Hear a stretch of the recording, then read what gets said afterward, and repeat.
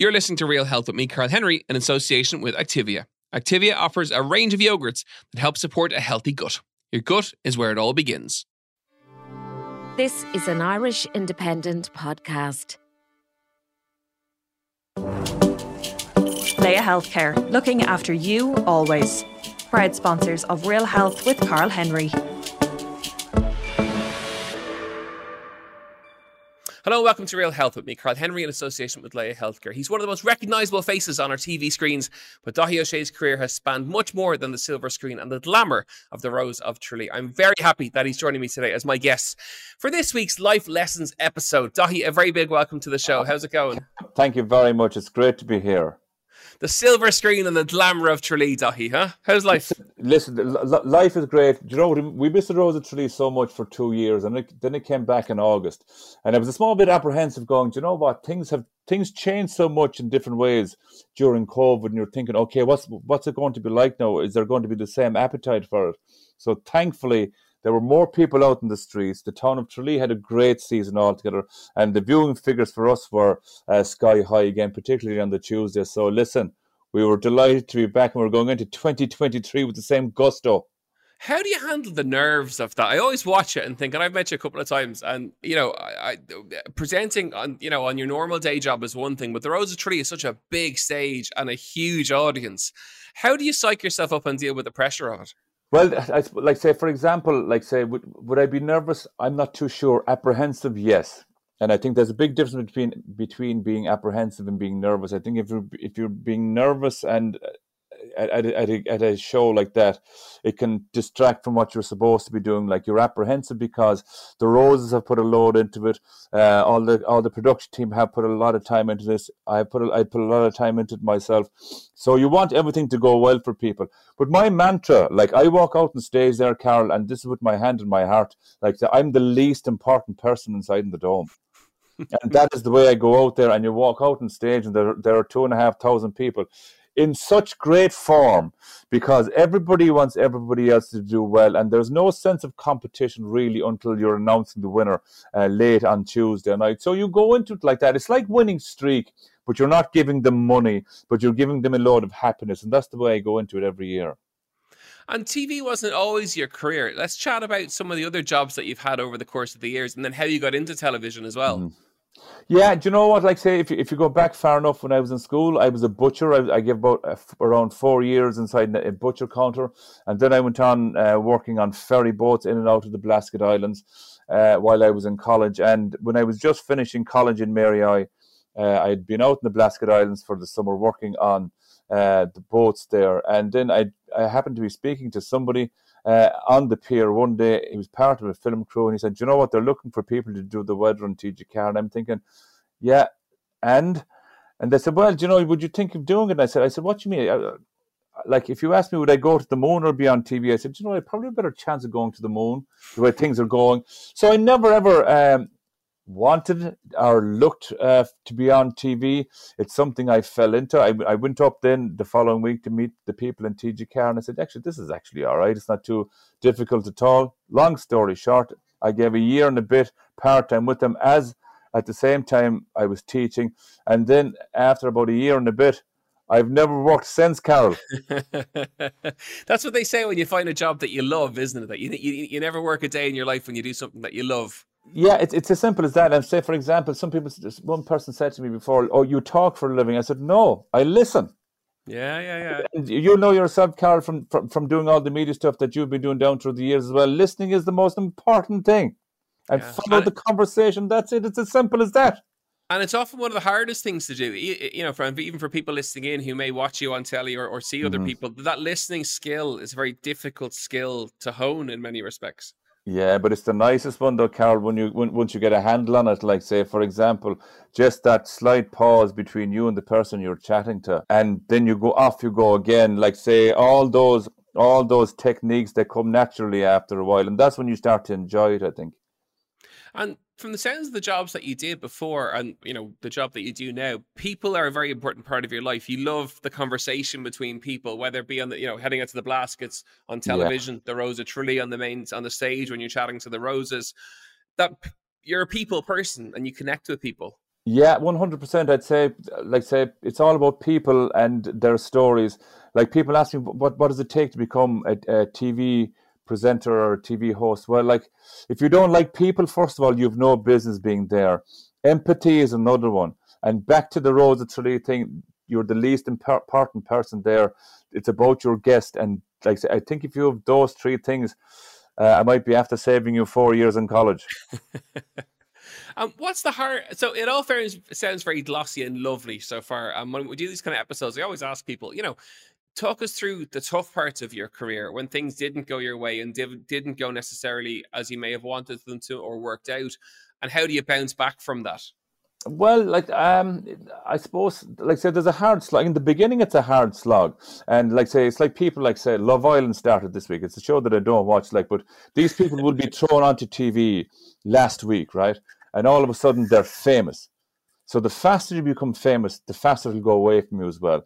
So the hard part, I think, for anyone starting out is that building up slowly. Like I remember going up and down to Kerry for gigs for £100 years ago, and end up sleeping inside in the car because you can't afford you can't afford a hotel. But we all did it. Like we all did these things just to move on and to get a gig and to get you onto the next gig as well. But all that hard work piles onto where you get now. Like, but people ask me, am I at the top of my game? Not a hope in hell. Like I'm still on the way up, like, because I think if you start telling people you're at the top of your game, there's only one way you can go from the top, like, and that's down. And that, it's a really good aspect of that, which is that you have to put in the hard yards, don't you? No matter what your career or what your job is or where you want your job to go, you've got to put in the graft and the hard yards at the beginning. And like that, we've all done. Listen, I remember years ago in the gym, I'd be scrubbing toilets and scrubbing showers and drains. I'm an expert drain cleaner if anybody needs drains cleaned. But that's what you have to do. And that takes it takes time to build up to where you want to get to. And I think maybe on a societal level, we've lost that a little bit, that people want it almost instantaneously. Yeah, I'm definitely with you on that one. But say the harder it is to get to place, the more you'll appreciate it, I think, and the more you'll hold on to it. But also, the more you'll have the life skills to deal with things when it's thrown at you.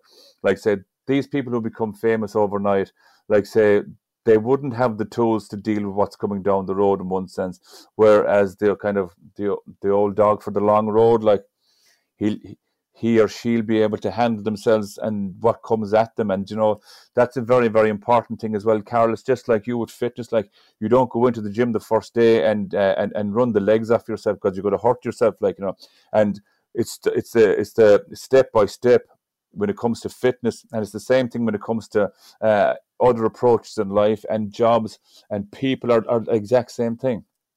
And, is it taking the opportunities that come your way, just saying yes, like you would have done initially, say, to go for that audition, that even though you mightn't think, God, I'm never going to get that, or it's never going to work out, but it's the ability to say, I'm going to go for it. And even if it doesn't work out, that it's okay. But like you have to go into it with a mindset going, geez, this is a bit of fun, or this is just different. I'm not too sure you go into it saying, it's like anything else, Carol. It's like something, if you really want something, I'm not too sure if you're ever going to get it. But if something excites you, something different, be it on TV or being a teacher or being a lecturer or being a nurse, anything, if it excites you, like say, for example, if you're a nurse and if it excites you to go into midwifery, for example, give it a go. And if it happens, that's even better again. But like, don't ever let yourself down by not giving it a go. You have to give it a go, because you just have to push yourself a small bit. And if you don't get it, don't look at it as rejection. Look at it in the frame of mind that, hang on a second here, I actually went for this. And that there's a lot to be said for that you have faith in yourself to be able to do things like that. And have you always had that faith in yourself, or that sense of optimism for life? Yeah, I probably would. And then, like I said, there are things I went for that I knew I wouldn't get. And but that was all right too. But I was curious enough to see what the whole process was about as well, and would have had that as an excuse in my back pocket to save a bit of face as well, because we all have to save face, Our listeners will be emailing me if I don't ask you. What can you tell us what they were, or some of those were, because they'll be all dying to know.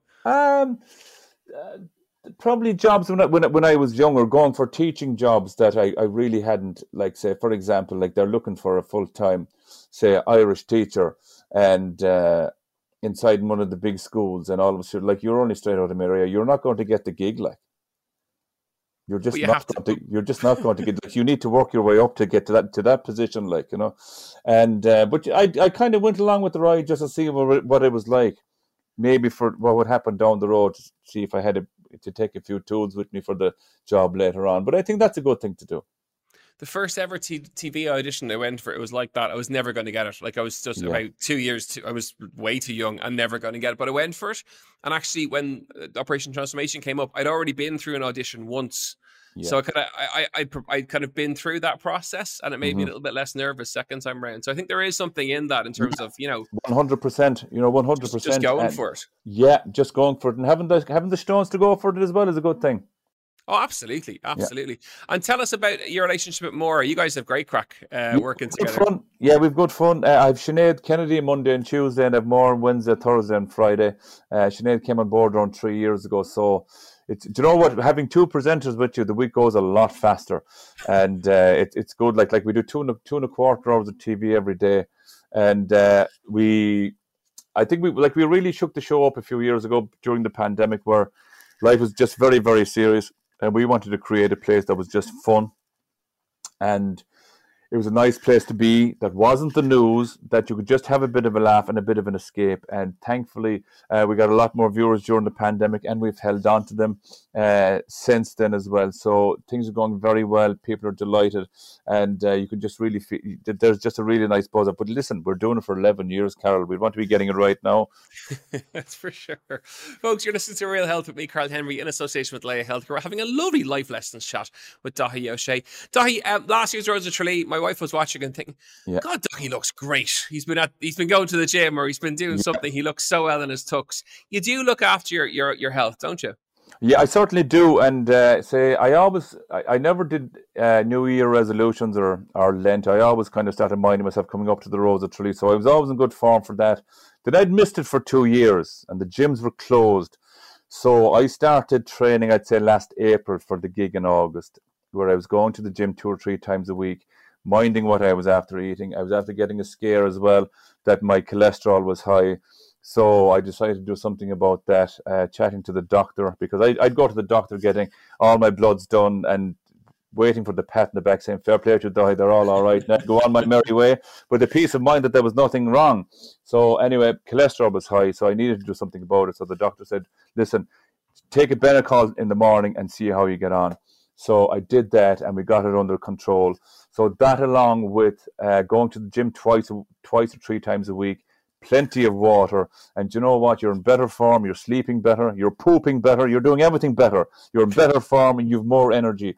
So then, right, see what happens to me around January, February, I'm inside in the car a lot. I start getting tired. I start pulling in to get diesel and so on and so forth. But for 2023, Carol, I'm refusing to do that. So I'm keeping up all year round. I'm down 2 stone as of last summer, and I'm still down the same 2 stone. So I'm very proud of myself. Amazing. And and it's tough though, isn't it? Like, in terms of the good thing is that you go and get a checkup, you get the advice of a doctor, which is great. But also balancing that for the long term in terms of family, work, travel. Like you're like myself, you commute a lot. That's it's difficult, isn't it? It is very, very difficult. Like, say, people, I think it's how we view success, Carol, right? People view success with how many likes their Instagram post gets, right? My version of success is how much time off I have. They're my riches. So again, for 2023, I've put these blocks in place during the year that nothing can touch them. I didn't get away last year for a holiday. Reed and Ogie got away all right. But just the way, say, I took on shows when we didn't have Rose of Tralee for 2 years. Then everything came back last summer. So everything was piled up on top of each other. But I did stay in a good frame of mind, though, because I was minding myself. But for 2023, I have these blocks in place now. No matter what you're coming at with me, don't want to hear it, it's time off. So that's my version of success for 2023. And, by getting yourself in shape and losing that 2 stone, that's kind of, pushing out to go and work with the likes of Benecol, who you're working with, to help other people and to say to other people, go get checked, go take the advice of the doctor. Don't put it off, because by getting checked is when you know what you need to do. Well, and that's the thing. For example, unless you get checked, you won't know if there's an issue there. And the good thing about it is that if there's an issue there, you can do something about it. You can't do something about something that you don't know that is there. We're talking about taking one step. Do one step, lads, for a healthier heart, lads. We've only one heart. That's the way I look at it. But that's all feeding into my mantra for 2023. And I'll probably chat, Carol, in September and October, and I'm confident I'll be in the same frame of mind.